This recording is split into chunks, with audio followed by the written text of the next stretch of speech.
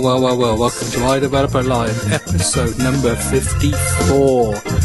And here I am in the studio, sat down for the first time today after my experiments with the standing up desk. Now, I don't know if he sat down or he stood up, but with me today, Michael Simmons. How are you, Michael?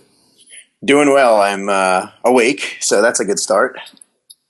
Well, that's all. But it's early in the morning for you because you're in California, yeah? Yeah, it's about 9:15, which, it's earlier than usual for me. Yeah, well, for a developer, that's just really early. Now, another man who's in California but can't be with us today, well, Mr. John Fox. In fact, John's not going to be with us for another 2 or 3 weeks. Now, if you only tune in this show for John's wit and repartee, then I'm afraid you're disappointed and you may as well just tune out now. So I'm going to give you a moment or two while the flocks of you just leave the show. Yes, if you're looking for an entertaining show with lots of fun people who'll talk a lot, you should leave now.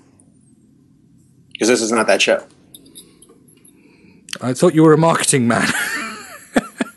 I was supposed to actually be fun and interesting. Okay, sorry about that. Well, John Fox is a hard act to follow, so for me to even pretend like I could take over for him or fill in for him or even do as well as him would be presumptuous at best. It would, but there we are. John, we love you, and I hope you're having a great day and all the other stuff that you're going to be doing over the next couple of weeks, and we will look forward to seeing you back somewhere around June 17th. So there you are. If you love John and it's only tuning in for John, you're part of the John fan club.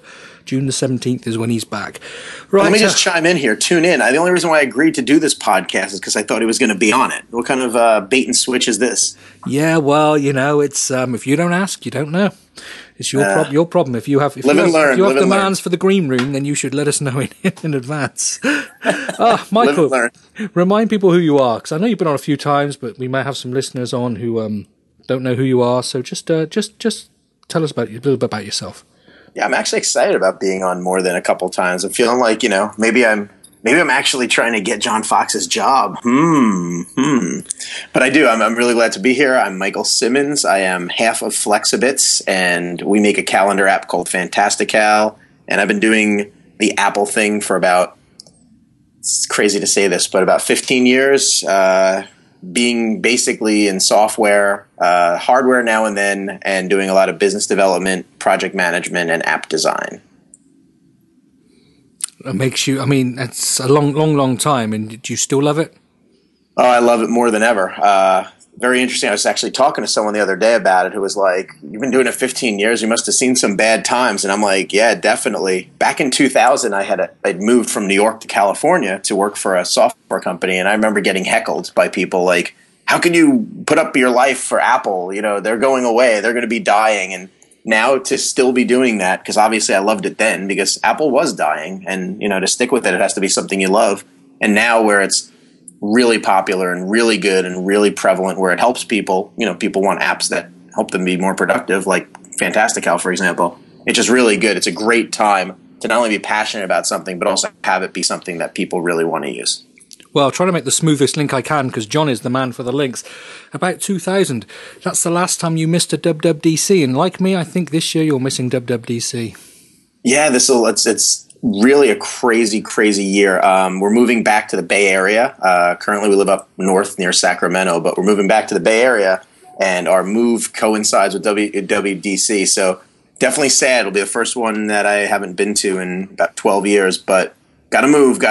Can't tell the wife I'm going to be gone at WWDC while you move. But the point is, because neither of us have a WWDC ticket, neither of us can actually see the schedule that has been released on the WWDC website today, which means neither of us can break the NDA because we can't actually see the information. So we can make up whatever crap we like and not be violating anything. So, one of the things I've picked up from Twitter is that there are an awful lot of those sessions that said to be announced. Now, if you've never been to WWDC, you've never seen a schedule, you get a schedule goes up a few weeks before, just like it has now. There's always a number of sections that say, to be announced, to be announced, to be announced. Now, what normally happens is those are sections that are going to be sessions based on something that has been announced in the keynote or one of the State of the Union addresses on the Monday.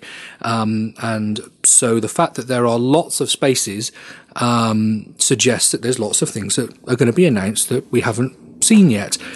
Equally, another tip that I would say is any to-be-announced session that's in the main room. Was that the Presidio?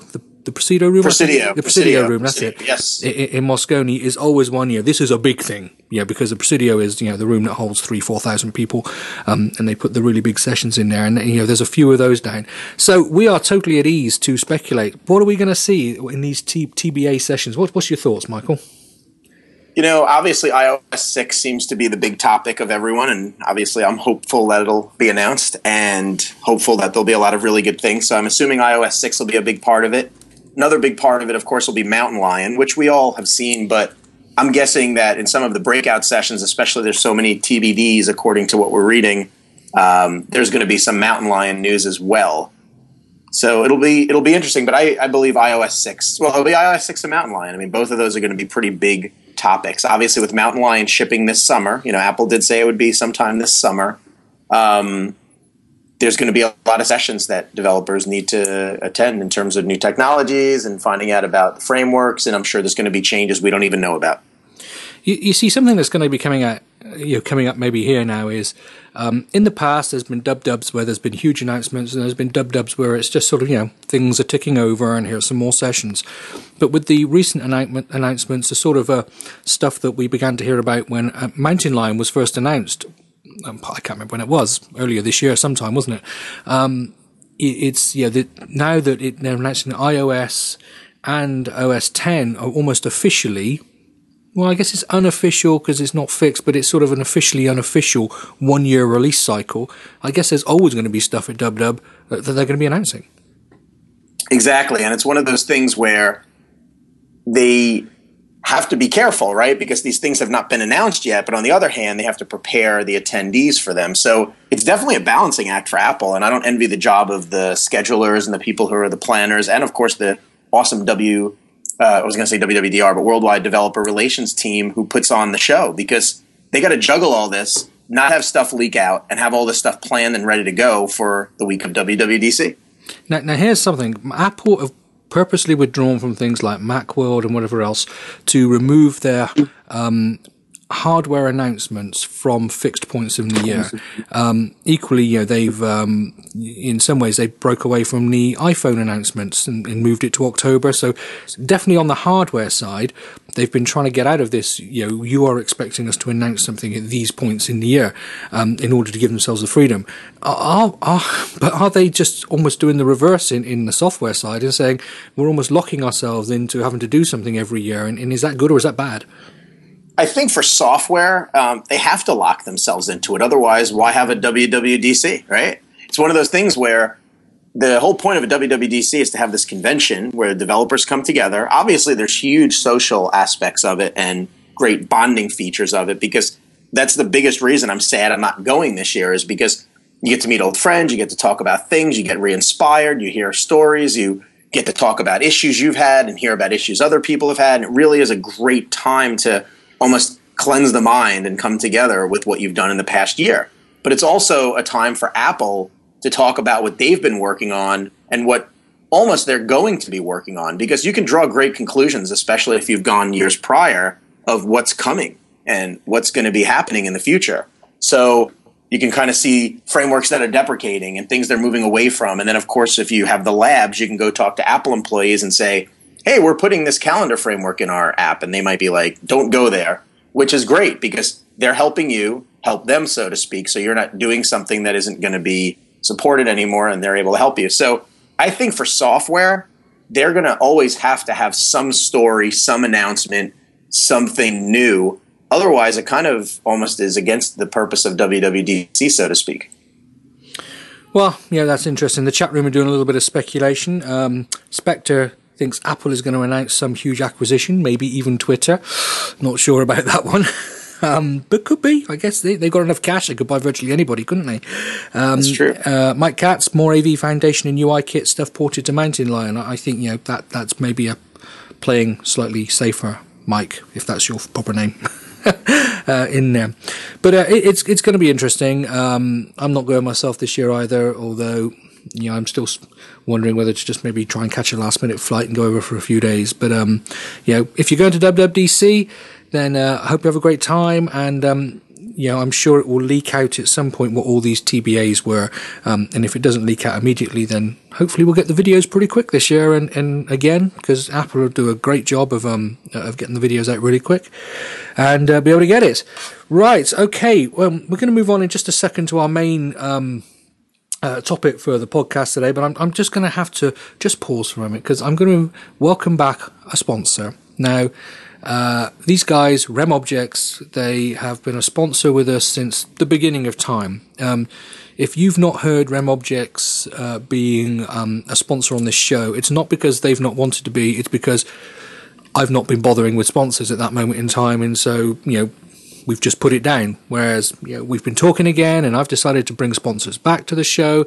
And, first one to say, yep, we want to do it is RemObjects. Now, these guys, RemObjects.com, they produce frameworks for doing remoting and briefcase modeling and stuff like that works on lots of different platforms.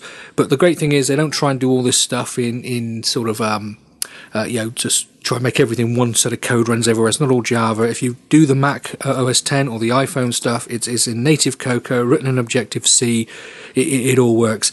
And actually, since they were last a sponsor, I've been playing with some of this stuff a little bit more and actually using it because we're looking at developing a system that requires sort of offline connections and online connections and remote people. And client server doesn't work well across the web. I absolutely hate web apps myself. Working with RESTful web services, it's okay, but it's not the same. And Data Abstract gives you this great set of tools that basically deal with all that stuff for you. You get table objects, you get row objects, you get validation rules, and you just use this stuff. And you fill your tables and do whatever else with it, even use bindings if that's what suits you, and it just sorts out all that remoting stuff and the central stuff and the 3-tier stuff for you, and that's great. Now, since we were last a sponsor on the show, they've introduced this thing called Relativity Server, because what happened was the client side you could have native OS X, but for obvious reasons not many people run a server side OS X. So if you want to do a server, you'd have to go out and develop your own server, either using .NET or Mono on Linux or whatever else. But they realized that most people don't need anything specialist in the server. They need to set up some rules, they need to do some tuning, they need to set up their schemas. And so they produced Relativity Server, which just allows you to put that together, tweak it, install it on your server, get it running. You don't even have to develop the server side. It all gets handled for you.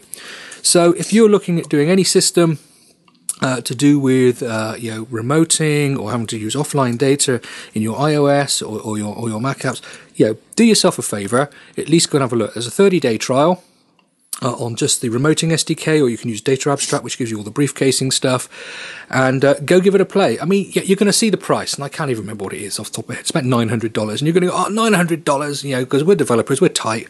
But let me assure you, if you have to develop this stuff for yourself, $900, it's a drop in the ocean. and someone else debugs it all for you, not even you. So, we want to thank RemObjects, and we'll go back to the old saying, RemObjects. Everybody loves RemObjects. Thank you for coming back as a sponsor on the show. Links are in the show notes as well. I'll talk a bit more about the show notes later on.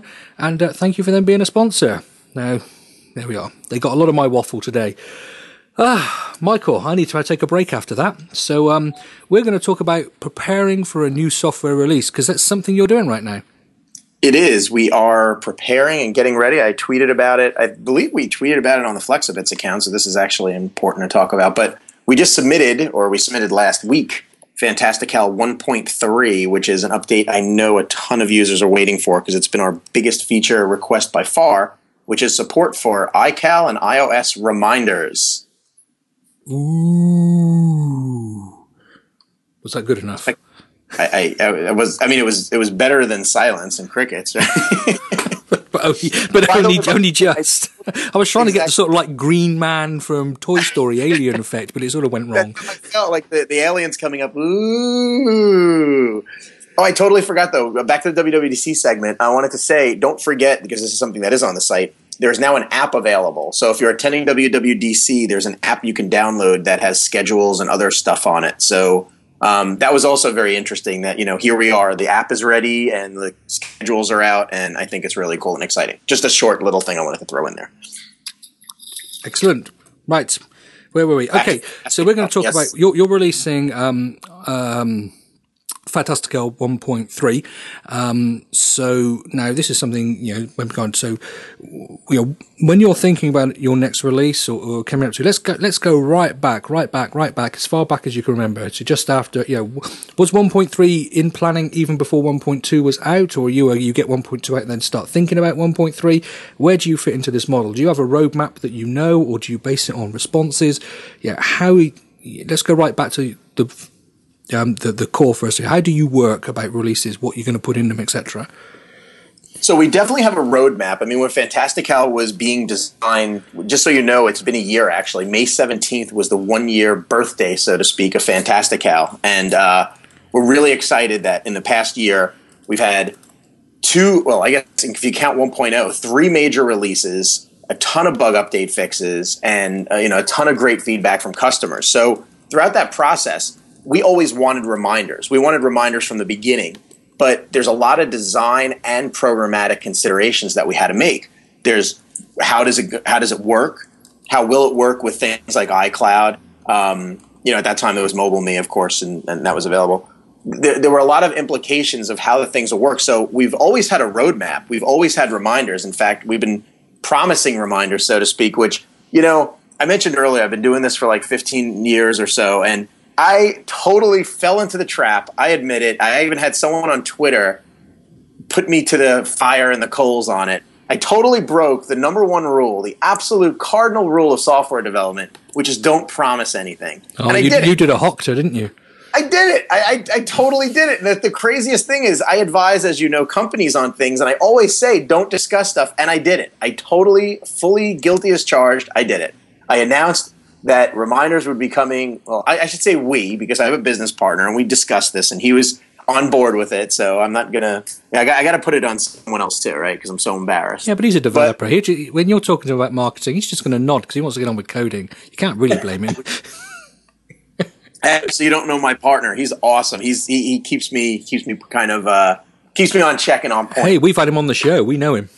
Exactly. Kent's an awesome. He's definitely my 50%. So the thing is, we had these discussions about what we're going to say, and we were like, yeah, we'll put it in the next release because it's our biggest feature. And then, so now this gets to the roadmap question. So as we started developing it and as we started implementing it, we realized that it wasn't going to work the way we wanted it to work. And this is the key, right? You can put reminders in. That's not a hard problem. It's how it works and how the user interacts to it. And we do things a little bit different at Flexibits, and it has to be as close to perfect as possible. So we went back to the drawing board a lot. We had to change things, which of course delays things, which of course then lowers, if you've set expectations of things coming out, you ruin those expectations, you cause people to then not believe you and not trust you and get frustrated, and there you go. But we do have roadmaps, and we have features that we're already planning for the future, and no, I will not tell you what they are. See, I've learned. And that's it. Okay, so that's good. So we basically learned that you are thinking about the next releases and whatever else, but it's no point talking anymore. Okay, so now you've decided what's in the release. You're coding away, you're testing it, you're sticking it out there. What stages do you go through? Maybe it won't work this way, in which case you change it. Break down, what are the big sections of doing a release? And then maybe we'll go into each of those sections in a little bit more detail. But, what goes through your head? When you sit down with your piece of paper, 1.3 is coming up, and you have to write all your headings under which you're going to write the task to do. What are your headings that you write on that piece of paper? So I'm not a very big paper kind of guy. I do write down notes, and I definitely think of things, but I'll answer pretty simply. So the team is Kent and I, and then we have our designer, Raji King. And he's paramount to our project because once we have the ideas of how everything should work, he and I get together and we start talking about the design and how beautiful it'll be and how it'll work for users and what makes sense and what'll be logical and how the user experience will be. And that's usually most of the holdup. That's usually where, again, having a concept like reminders in an app is not difficult. Having a concept like reminders, how we did it in Fantastical, we think will be what really resonates with users, and that's what takes the amount of time. So a lot of the holdup with this And that's not to say that, there was hard problems. It just was solving it the right way, was in the design, coming up with a way it would look, how you'd be able to logically switch between reminders and events. Because now remember, Fantastical was always events. Now it's events and reminders, and there needs to be a clear user interface and a clear user experience on how to switch between reminders and events. And we feel pretty confident that we've done it in a good way. I mean, it should be intuitive, right? So just to give your listeners a quick idea of how it'll just work. You'll enter something like lunch with Scotty tomorrow. It knows it's an event because there's a date and a time. Lunch is technically a time, right? Lunch is usually at noon, and we pick that time. But if you enter buy milk, since there's no time or real context of time or date, it knows it's a reminder, and it'll just create a reminder. And then we put a switch in that if we detected incorrectly, or if there was something you entered like a reminder but wanted an event, you can click the switch and turn it into an event instantly. I mean, that's what I love about Fantastical. You spent the time on that sort of thing. I mean, I just type in what I'm thinking about, what I want to do, and 99 times out of 100, it gets it right. It just gets it right, or it gets it right enough that I'm still happy. Yeah, that was the goal. I mean, Kent and I had always said with Fantastical, we're never going to get 100% because nothing's 100%. But if we can get it to the point where maybe 9 or even 8 out of 10 times it does what you wanted or close to what you wanted, and then the other 2 or even 3 times, even if it's 7 out of 10, that it gets it wrong, at least if it's wrong, it does something close to what you wanted, so there's not a lot of friction in changing it, then that's an app we would want to use, and that's an app we would use. So, yeah, I mean, the reminders thing, again, going back to the planning, because I know you asked me about paper and what we put down, we talk about the features a lot. And Kent and I have a lot of discussions. And then we try a lot of prototypes. This is the key, is prototyping. You really want to come up with ideas and discuss them and really beat them down until you think, wow, that could work. Then you need to go build it. And it may seem like a waste of time, but building the prototype and getting it where you can get your hands on it and interact with it, that's how you'll know if it's really going to work, because you could spend so much time visualizing if something's going to work, and then you go and spend all the time to do the design and the implementation, and you build it. And at that point, you may even convince yourself that it's good because it's done. And it's so much better to have something like a prototype that then you can rip apart and change without the risk of saying, oh, look at how much time I invested. I guess I better ship it. So when you guys are looking at a release, do you say, okay, these are the features that must go into the release, and then you've done your prototyping, you've proven the features work, and then you just keep working until those features are done, and then you release, and that might be 6 months, 9 months, a year, 18 months? Or do you say, look, okay, we probably need to release the next release, no more than 6 months after the last one. So these features are great, but now we've prototyped, we realize we can only develop these 2 in the next 6 months, so we're just going to go with those 2. So are you totally feature-driven or time-driven or a combination? It's definitely a combination. I would say we're more... I mean, I want to say more feature-driven than time-driven, but the thing is this. If you don't update for a long time and you spend a lot of time in between, your users get frustrated and the app gets stale. And that's not just specifically talking about dollars of sales. It gets stale in the sense of the user's mind. If you see an app that hasn't been updated in a year, you may be like, oh, they dropped it. And if something else comes along, you may immediately say, oh, let me check this out. Where if you have a steady flow of updates, you're probably a little bit more loyal and more active in using the app and been more active of feeling good about the app. So there's definitely a fine balance between the time and the feature-driven approaches. But for us, it's definitely a balance, and sometimes one will overweigh the other. So, for example, Reminders was a feature we have been wanting to get out literally since we launched. But another big feature that came into play was localizations. And what's funny about localizations is it's one of those features where in software development, typically, English-speaking countries, America, UK, things like that, Australia, generally those make up, well over 50% of sales, well over 50% of users, etc. So when you add a feature that then adds French, German, Spanish, and Italian, that's not a feature to these users. So you work on something, and as you know, localization, because we've talked about this, localization was a very, very, probably the most complex feature to add to Fantastical, because the whole engine needs to be ported and needs to be converted. that's a feature that we add that doesn't really affect any English-speaking people. Sorry. So let's just quickly jump in there, just for a few people who maybe haven't seen Fantastical. Basically, the core behind Fantastical is you type in natural English initially your sort of event, and Fantastical works it out and puts it into your calendar for you. So obviously, when you localize, it's not just about making sure that the labels are in Italian or whatever else. You need to make sure that the person types in, lunch with Scotty in Italian, and it works it all out. So that it was a bigger job than just labels in layout for you guys.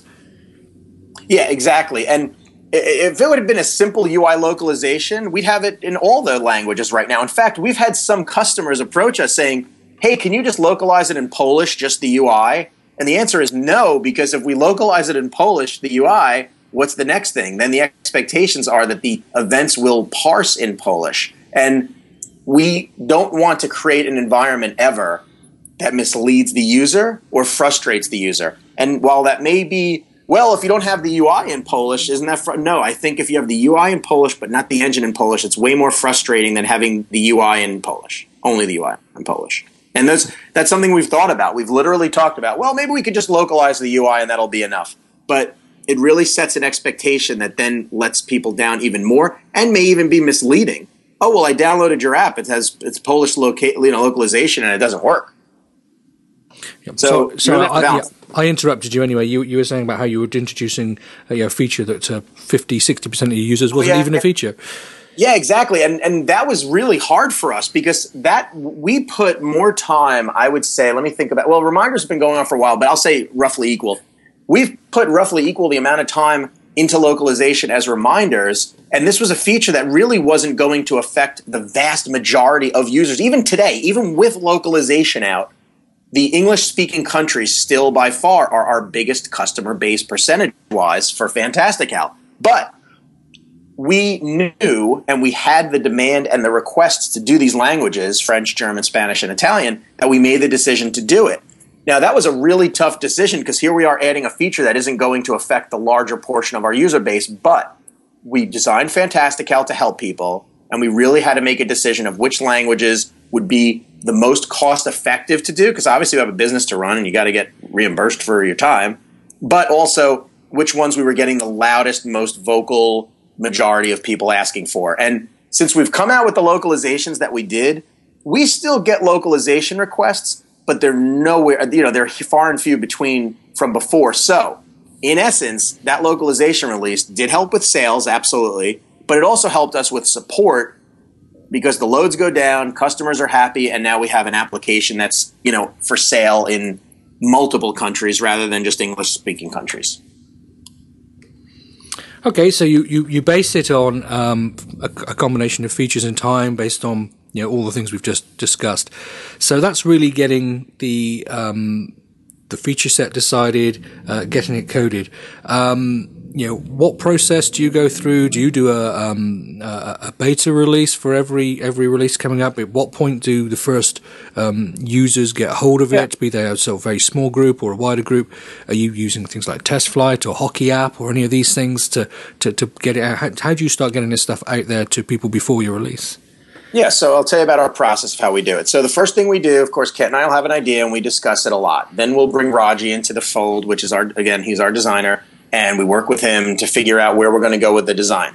Then once we get that going, we have some trusted friends and trusted family that we'll run things by just to get some quick, hey, are we doing something completely crazy? Which the good news is that we never really get bad feedback from our friends or family, which sometimes we've discussed, well, why show it to them? It's always positive. But it's just a nice check to do before we start to go. Then we start implementing. We work with Raji to get the graphics. We work, Kent and I, together to start putting the features in. And we have an alpha or a beta, depending on the test. For example, I think we've talked about this before. We've definitely made it a public announcement, so I can talk about it here. But we're doing a second app. We're doing an address book app that will allow you to quickly add, edit, and find and act on your contacts the way Fantastical does it for calendaring. Our new app will do it for address books. And basically, with that app, we're doing an alpha right now. Now, in this case, we're doing an alpha because there's stuff we need to do with an engine that we need to test. But we send out an alpha. We are using Hockey App, which, of course, I love. And I should give a disclaimer. I'm actually working with those guys now. I'm doing some advisory stuff, and I'm part of the team with them, helping them with UI and UX. So full disclaimer and full clarity, I am working with those guys. But I think you know this well, I was using their product since it came out, and it's always been a critical part of my workflow, and that's why I decided to go work with them. But then we distribute our builds through Hockey app. We get great feedback through Hockey app because that also reports back crash reporting and stuff like that. And then off we go. We get feedback from our testers. We get feedback from, whether it's user interface stuff or engine stuff. We tweak, we refine, we edit, we modify, and then we start getting to the point where obviously we're in beta, we're in final beta, and we're getting ready to release. Okay, so that's the sort of technical side. Yep. You dealt with. All right, so let's move into more of the the business side. So so as the businessman of the company, or the one who mainly does the business side, right. How are you approaching a release? At what point do you start becoming business-wise interested in a release, and then what's the process and procedure you go through so everything ties up together on the day when you say go?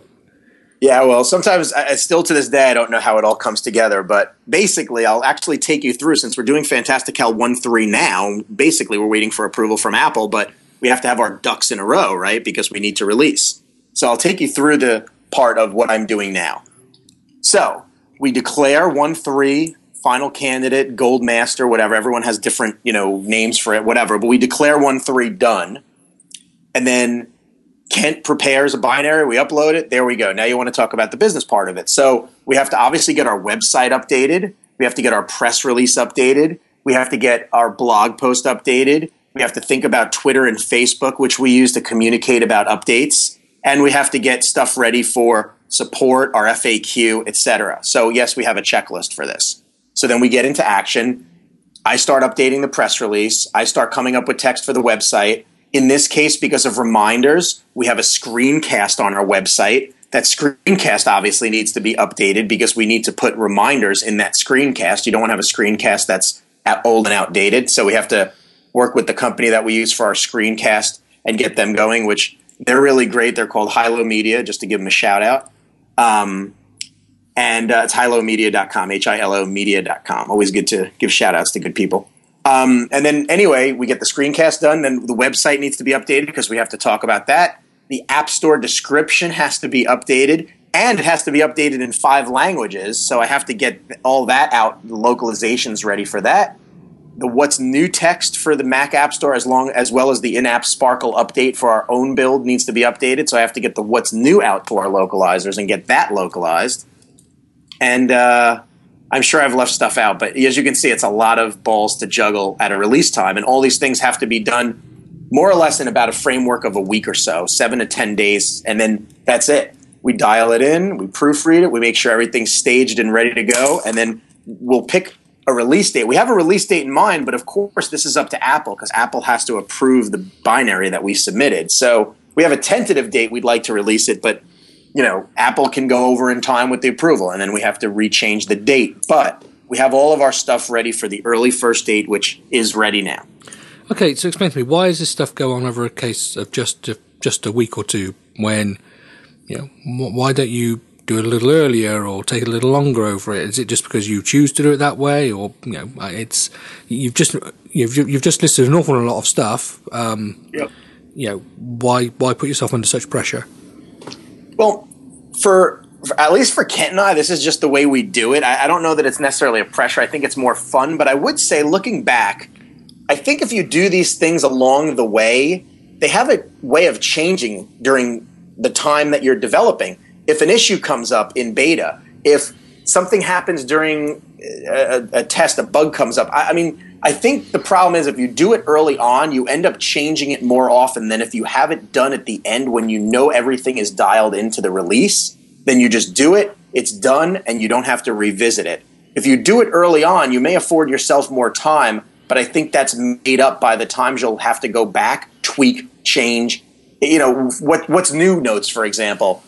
The what's new might change. You may fix another bug. You may add another feature at the end. You may go, ooh, actually, with reminders, we could have added this. Then you have to go back to your localizers and ask them to relocalize it. Also, Mac App Store has screenshots we have to update that screenshot to get the reminders in there. Again, what if something changes in the user interface? We've created a screenshot. Now we have to go back and tweak it again. So I think doing it at the end, once everything is definitely finalized, because you have your final build that you're ready to submit to Apple and, of course, ready for your own site if you sell on your own store, it's better to have everything done at once and compressed and compacted so you're not going back multiple times to actually have to change things.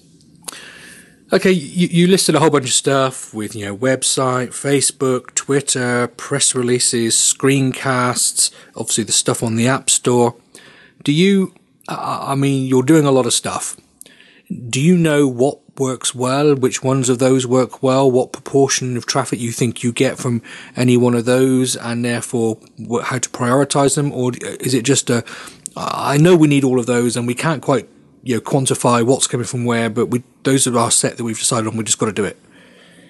Yeah, it's very different for a release, like a 1.0 release from an update. What you're asking about is marketing, and sure, there's going to be marketing that we do with 1.3, especially with reminders coming out because it's such a big feature. But with a feature like reminders, it's one of those things where I think a lot of the buzz from the users who have been waiting for it will hopefully do most of the marketing, because it's one of those features everyone's been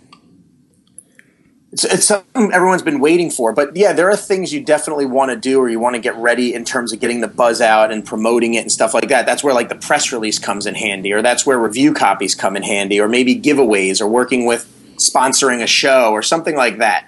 Obviously, with marketing, it's a whole long topic, and we could do a whole show on just marketing and what I like to do in terms of how much marketing. But again, that varies per app. It varies per platform and approach. But I think just the short version to your question is, in that release that I described where you're doing the press release and you're doing the website and you're doing the Mac App Store, all those things are forms of marketing, right? We don't have to put up a nice screenshot. We don't have to update our website. We don't have to update our screencast. We don't have to update things like that.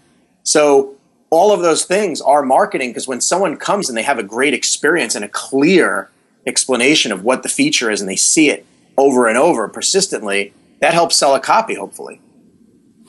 Okay, maybe we will do a whole show on marketing fairly soon. Look what I've done. You've just committed yourself to more stuff. Do you look for a major? Okay, you're calling this 1.3. Right. So let's talk a little bit about your release numbers. Okay, some people might say reminders, that's like another 50% of the product. Why isn't this 2.0? Yeah. Is this because now with the App Store there's no upgrade fees, so you might as well just keep rolling it? Or, what's your view on version numbers and features and any of that sort of stuff? So I'm definitely consciously going to walk a fine line here, because in a sense what I'm about to talk about is future releases and future updates. And obviously I don't want to commit and I don't want to get customers upset. But the short version is, we originally planned on reminders to be a 2.0 release with a lot of other features.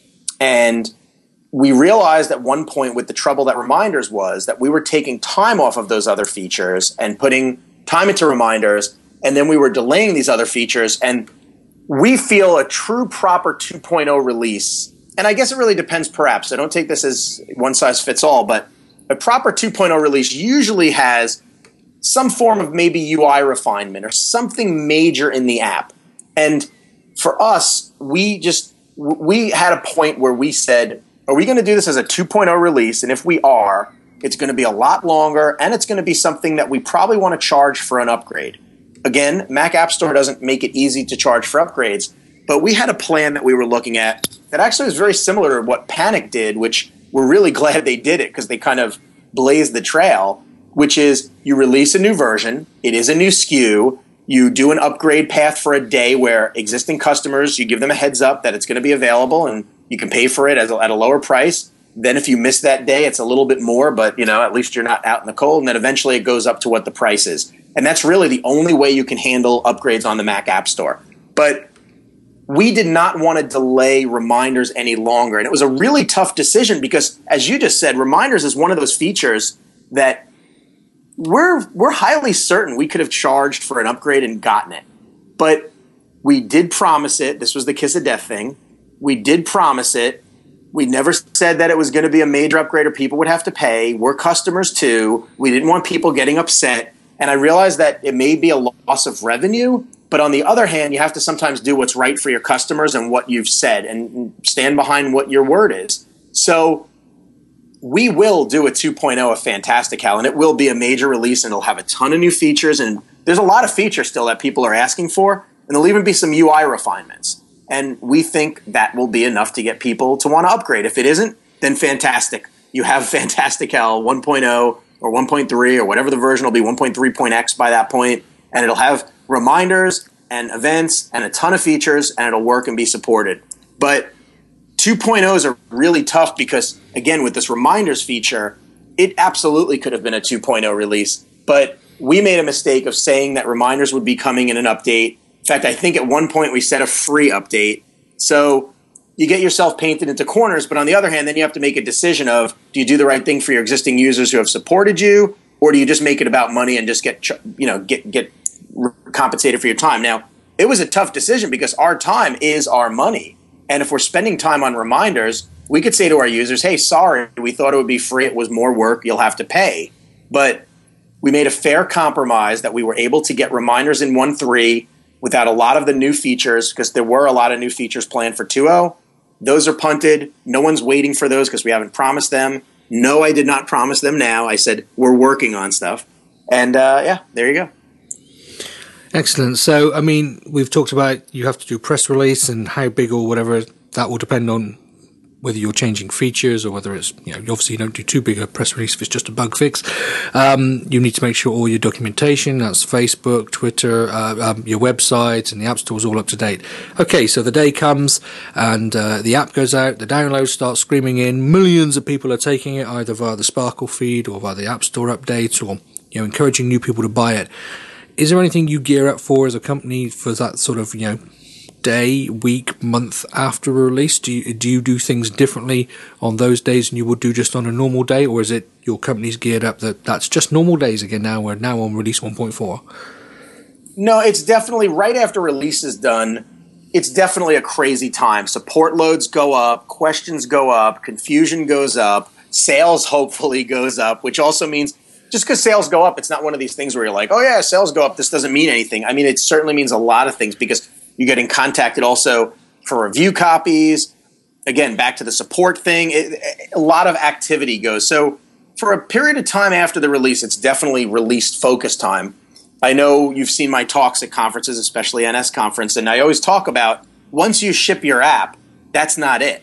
There's a lot of stuff that has to be done post-ship. And just like with the 1.3 update, whether it's 1.3 or 2.0, there is a lot of work that has to be done in the weeks following. You have to, obviously there's going to be bugs. Obviously there's going to be questions and confusion. You may have to update your FAQ. You have to stay on top of things. You have to look at Twitter, make sure people aren't upset, make sure there's not any issues that are causing problems, and so on and so forth. So I would say it's probably about a 2-week period, maybe up to 3 after release that you're kind of focused on that. We're definitely still working on other stuff while that's going on, but a large portion of the time is set to that release. Okay, you're moving into this place of being a provider of multiple applications. It's something that's very common in indie companies to have 2, 3, maybe even 4 or 5 applications for some of them. When you're do you focus on one at a time to do stuff? Do you do a little bit on this one, a little bit on that one? Does that change when you're coming close to a release? How do you balance working on two different applications? So with our new address book app and Fantastical, since we are doing 2 apps at once, this was a big burden to us because we were, as I mentioned, working on reminders and 2.0 features, forward-looking 2.0 features, and it was taking all of our time. We actually did get help. We've hired some contractors to help us with our address book app. So that obviously opened up a lot of bandwidth.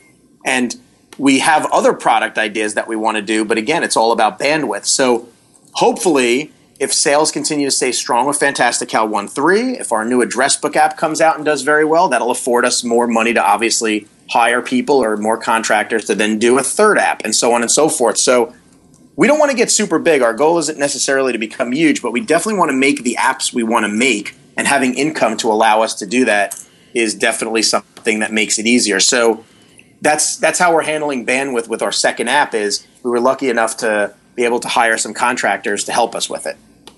Okay, that's a nice position to be in. Okay, now, we're drawing near the end of our time. So we both got reasonably hard cutoffs today. I mean, is there any last nugget of information you would like to squeeze out there that you're going to sort of explode if I don't give you the opportunity to share?